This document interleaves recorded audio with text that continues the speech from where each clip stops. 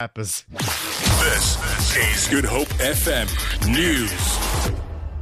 Good afternoon. Efforts to extinguish the fire in the Helderberg basin, which has to date caused over 50 million rand in damage, have been escalated. The fire, which has been raging since Tuesday, has destroyed 7 structures and more than 3,000 hectares of fynbos, trees, vineyards and orchards. 4 helicopters are waterbombing the area above Lawrenceford Wine Estate, and over 100 firefighters remain on scene. The mountainous and forest terrain is hampering access to conventional fire vehicles. Cape Town Fire spokesperson Theo Lane says hot and windy weather conditions remain a challenge.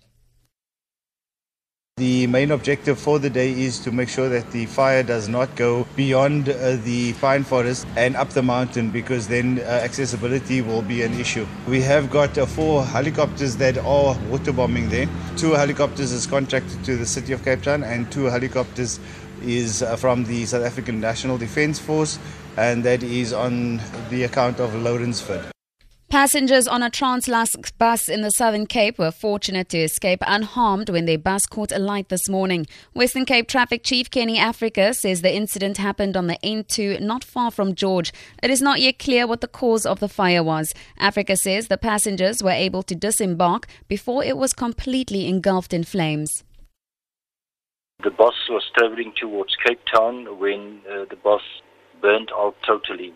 Currently, the bus is still standing on the yellow lane, direction Cape Town, between Swartklei and Sedgefield. Luckily, there were no injuries. All the passengers were freed just in time. A pig's nose and blood have been left on the door of the mosque in Simonstown. The incident happened after Fajr, which is the dawn prayer. Cape Town Police spokesperson Andre Trout says police are aware of the incident, but no criminal case has been opened yet. He says police are busy with a follow-up visit to the masjid to determine whether to open a case of crimen injuria. To end this bulletin, the Western Cape Education Department says all matriculants from Imizama Yetu High School at George in the Southern Cape have received their results. This after the school withheld results for learners who had either lost or not returned textbooks. This led to an investigation by the department into the matter. Sipiwe Hobasi reports. On Thursday, the school's principal Mvuyisi Mbochelo was adamant that no learner will receive their results with outstanding textbooks. The parent is supposed to replace that textbook either by buying it or by paying the price for that textbook. Director of Communications at the department, Paddy Etwell, says the issue has been resolved and all results have since been issued.